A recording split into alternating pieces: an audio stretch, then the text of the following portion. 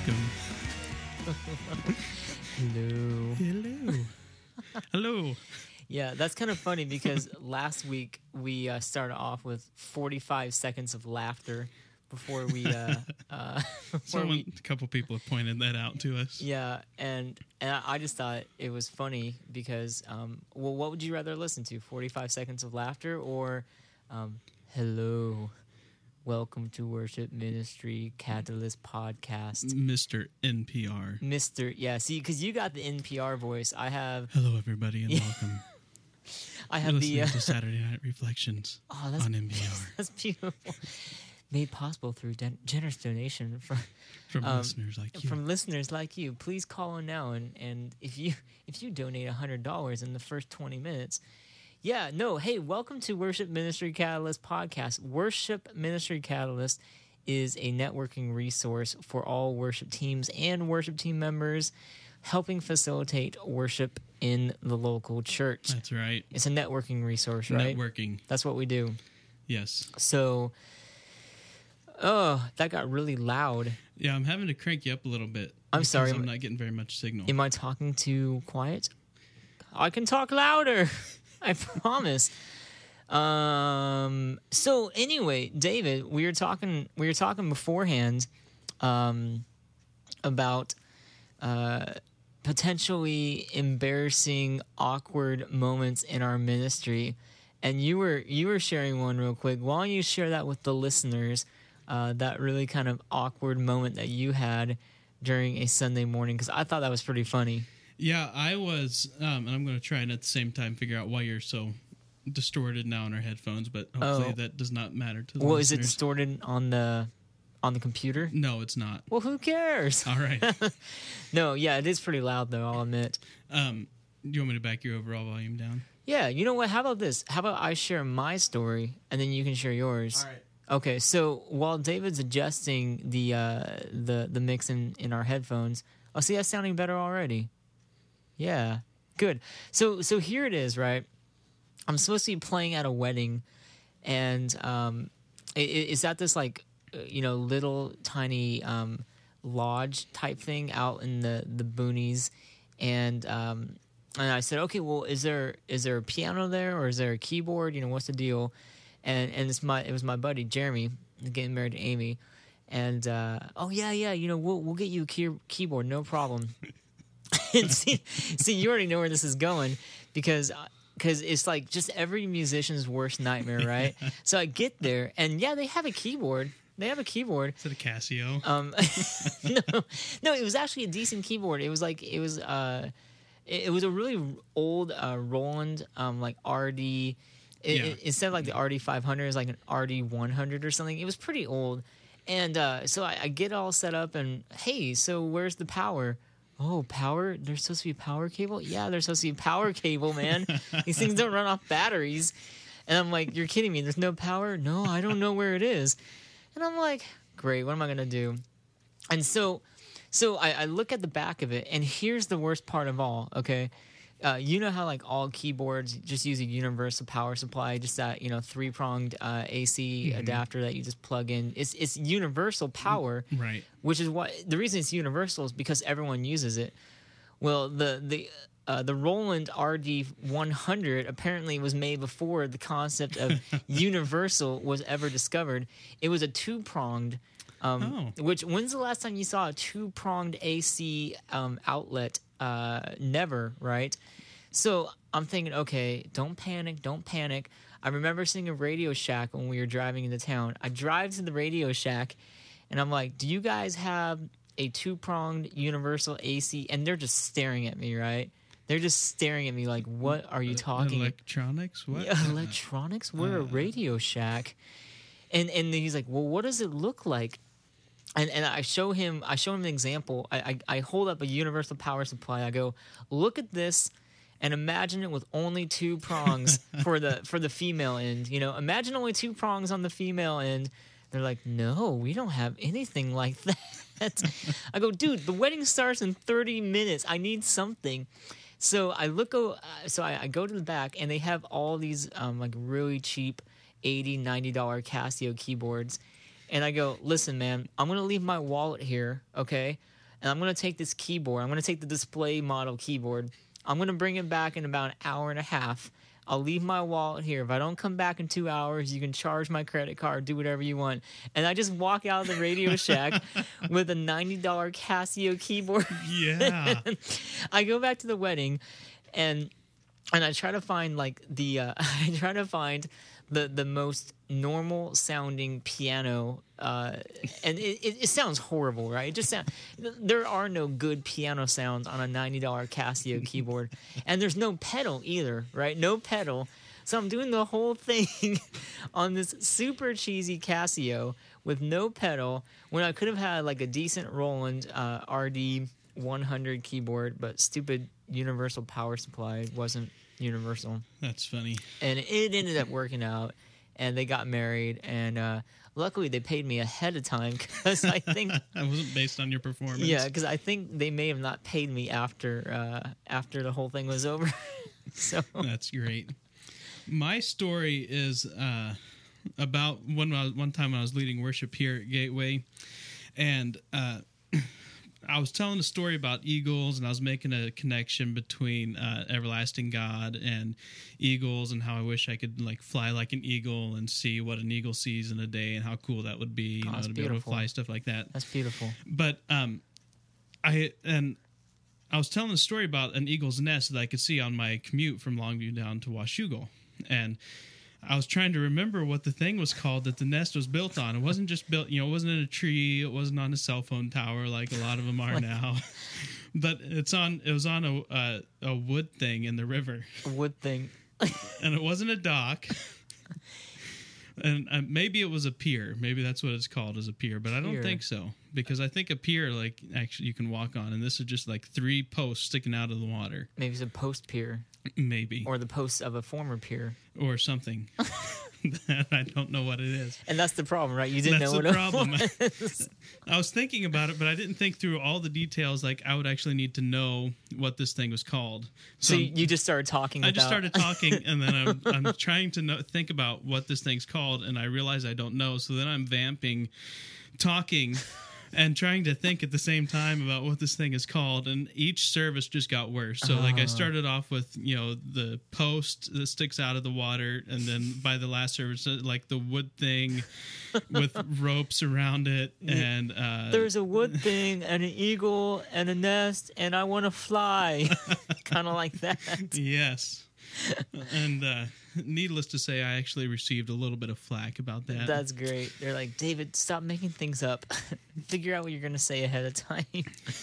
Wow. Yeah, and that happens, man. We have embarrassing things, and we have awkward moments, and that's part of life, and that's part of ministry. And but that's not what we're talking about today, are we? No, we are talking about this morning or afternoon, or whenever you happen to be listening to this at home on your computer, on your iPod.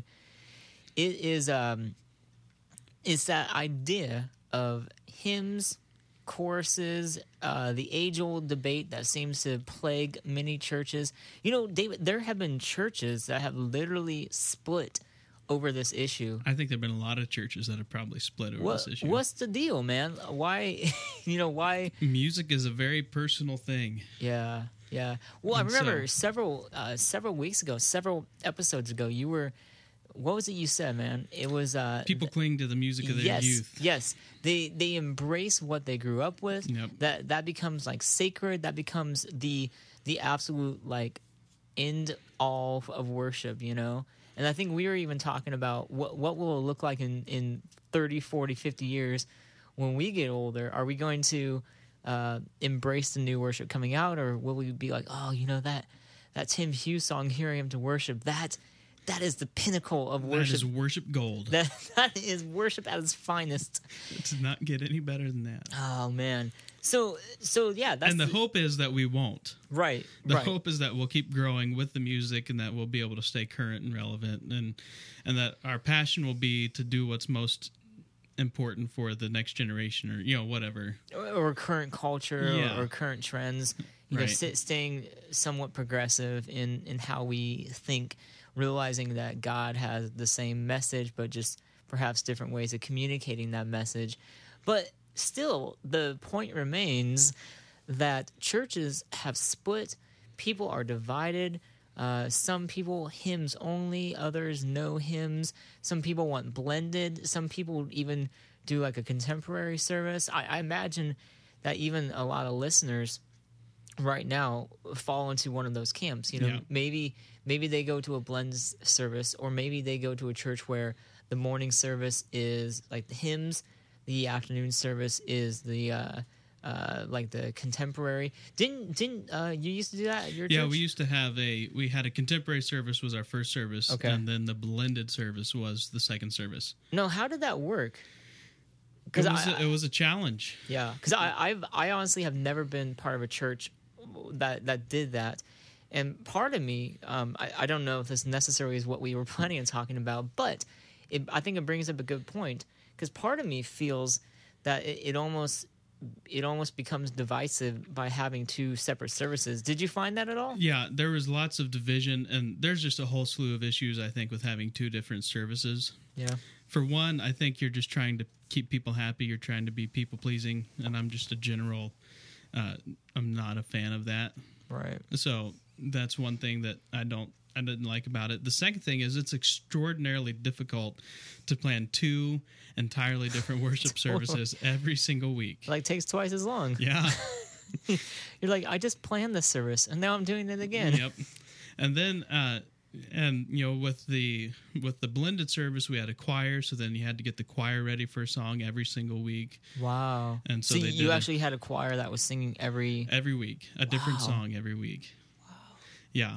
And it's a lot of work. so there's that. But then the bigger and biggest problem is the division, because you have two churches really in that's, one building. That's kind of how I always felt it would end up being. Again, I've never been to a church with that, but you know, based on what people I've talked to, it almost sounds like you end up having two churches. You have a church of kind of older people that like being traditional, and then you have a church with like younger families, and the two, you know, do the two meet type of thing. Yeah, and sometimes there's a little bit of crossover. It's from time to time there'll be, you know, some of the older people will, during the summer especially, will migrate to the early service, but they do it begrudgingly.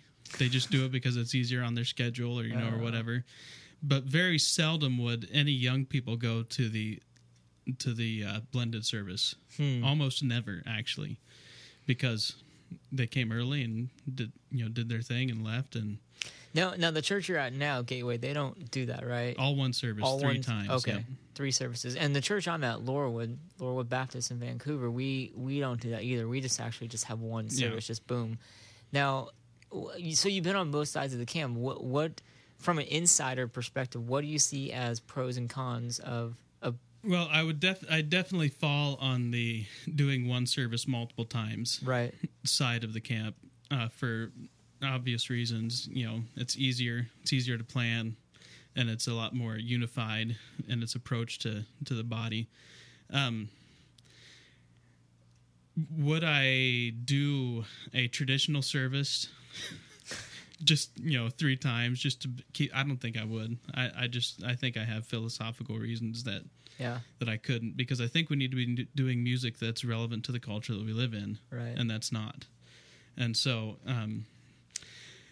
there are lots of that when you talk about it, when you're strategizing and you're thinking, oh, it would be great if we did a little bit of this and a little bit of that, and and then we'd hit this group of people, and then we'd hit this group of people, and we'd be trying to hit everybody, and then some people from the Catholic Church come in, and so they start asking for Gregorian chant or something, or to sing in Latin, or to sing prayers in Latin. It's almost like, where do you draw the line?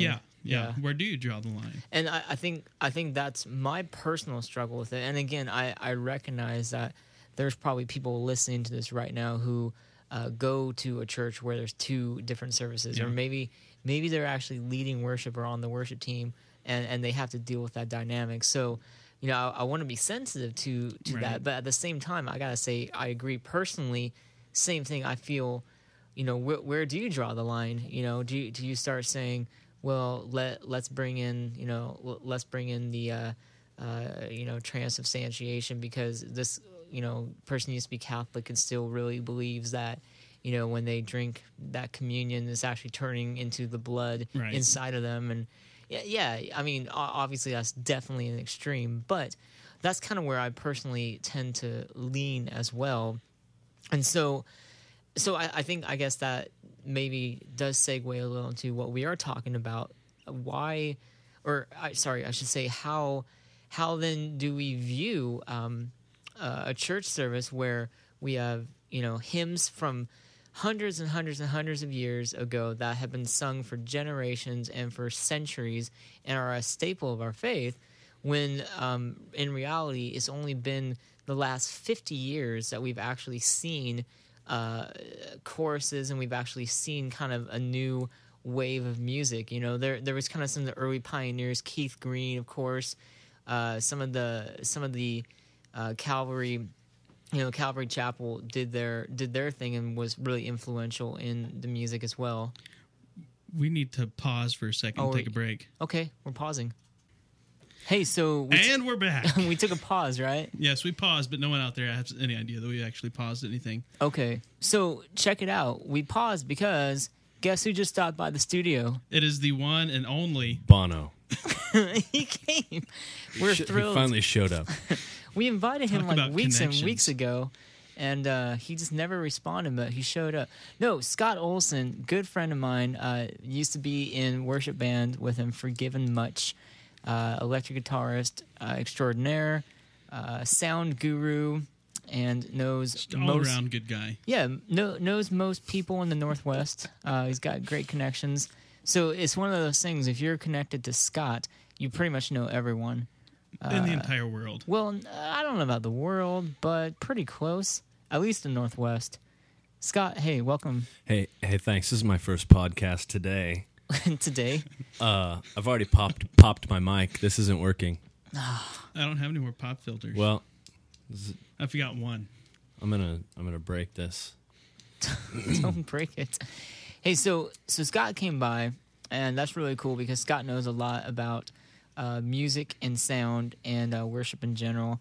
Scott, we were talking about right before you showed up. We were talking about this idea of hymns, contemporary music. I was making the point that contemporary worship music, I should say, has only really been around 50 some odd years. The early pioneers of Keith Green, Calvary Chapel music, that whole business.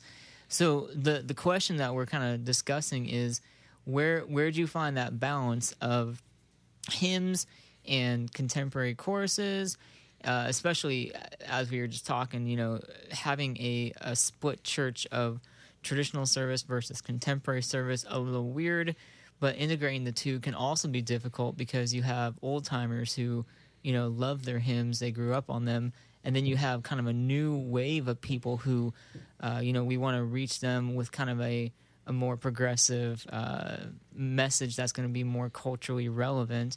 But then you want to balance the two. And on top of all of that, in the last 5 or 10 years, at least from what I've noticed, there seems to be a huge resurgence of popularity in hymns. You see the new David Crowder stuff coming out. Of course, Matt Redman and the Passion worship team, they're always throwing hymns out there and redoing it.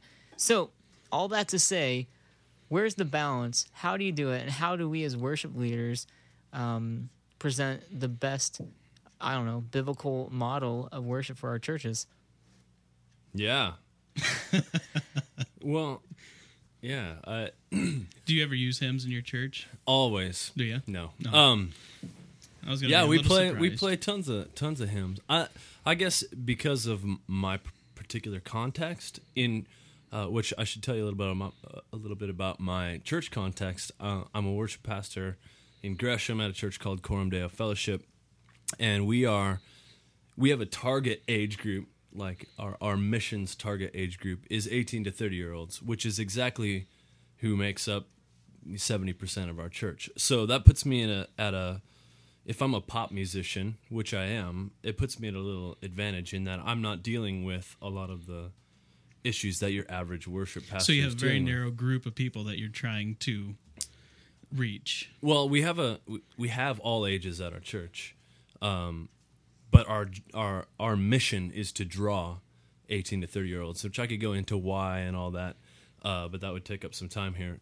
When it comes to music, though, because I don't have the worship war going on, and I'm not, you guys are both in churches that are diverse. Diverse. A lot of middle-aged people, a lot of older people, younger people, and you have traditional past to deal with, whether that's your current desire or not. It's your responsibility. I'm in a different situation in which no one is bothering me about what we're doing as far as music's concerned. So you never get those comments, we need more hymns. Never. Never. What's it like, man? Part of that is that my church doesn't think that way, in that the traditional past isn't held on to by young people. Well, and also we should mention there isn't really much of a past because it's a church plant. We're 4 years old. Yeah, it's only been around for 4 years, right? Right. Yeah. Well, and I should say, too, we don't really have that battle here anymore. I think like probably 5 or 10 years ago they had it. Sure. But the senior pastor's been real vigilant about not appeasing anything, and that we want more of this. If someone comes to him, he'll say, well, I know a great church. Sure. Sure. And send them to it. So then the question remains, because recognize that there's people listening to this that either they're in the middle of those battles, maybe they don't have those battles, but the question still remains, where is there a balance of having hymns? So here you go, Scott. A new church, 4 years old, you have a target audience of 18 to 30-year-olds. Do you think there's any reason to do hymns, or is that like an outdated thing, or is there validity in the text of hymns? Is there like that whole aspect, right? Right, and my context doesn't. I'm not opting out of the question just simply because I'm not dealing with the negative side of the argument. Right. Rather, I'm on the other side of the argument in saying there are some really great songs with really great theology that are going to draw my people to Jesus, and I'm going to play them. So, I guess when it comes to hymns and choruses, I guess those are musical genres for me more than traditional categories. You know what I'm saying? So it's a content-based approach. Sure. Instead of a style-based approach. And I know your average worship leader wishes that they didn't have to referee any sort of worship war. Right. Which, that... Can you say sucks on this podcast? Because I'm going to say it a lot. Because that sucks. Like, that it takes us off mission. Yeah. We're dealing with basically personnel and human... we're dealing with our sin nature. We're dealing with... it's crazy. I'm just picturing a worship leader with a striped shirt on and a whistle during service. But you're right, because I think it makes it more, and we were just talking about this earlier, it makes it kind of your personal preference instead of what maybe will draw you into a deeper relationship with Jesus Christ. Sure. But wouldn't the ultimate category here be good and bad music? Yeah. Or good and bad theology, or good and bad songs, or on a grand level, what's good and bad for the growth of our people? Yeah, I agree. So, but let me ask this question: So you're in a church where the philosophy is we're going to do one contemporary and we're going to do one blended service. Does that worship leader have a responsibility to ascribe to that philosophy and try and stick within that genre? Does he have a responsibility to do what he thinks is best for the people? Well, I absolutely, you're responsible to the elders of your church to do the mission of the church. If you accepted that job, then it's your job. I didn't do a very good job then. I personally, I'm going to be accepting a job as if I'm going to do this for money, like to support my family, I'm going to choose a mission that I'm actually about. You know what I'm saying? And I know a lot of worship leaders, they don't necessarily have that choice as a first choice. They're looking, this is their area, their gifting, their personal mission is as a musician, as a church leader, as a worship leader, and you're gonna take the job that the Lord leads you to. Right. Then you're responsible to do the work of the church. But I really like what you said, how every church has a philosophy. Well, hopefully every church has a philosophy. They have a philosophy of ministry, and being able to say, hey, this is the church I'm at, this is our philosophy, here's what we're going to do to meet that philosophy. I think that's maybe something that is often overlooked, and it really shouldn't be. That should be the very first thing you look at, Absolutely.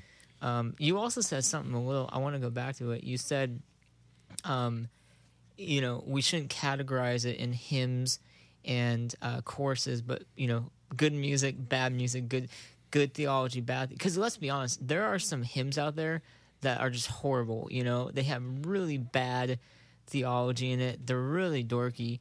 And also, there's some choruses. There's some worship songs that have come out recently that are awful as well, And I think we'd be remiss to say, well, we're only going to do hymns or we're only going to do choruses, when in reality, there's some bad hymns and there's some bad choruses. But looking at what's the philosophy of our church, how are we going to reach that end, and what kind of music are we going to do that's going to encourage and challenge our congregation to grow?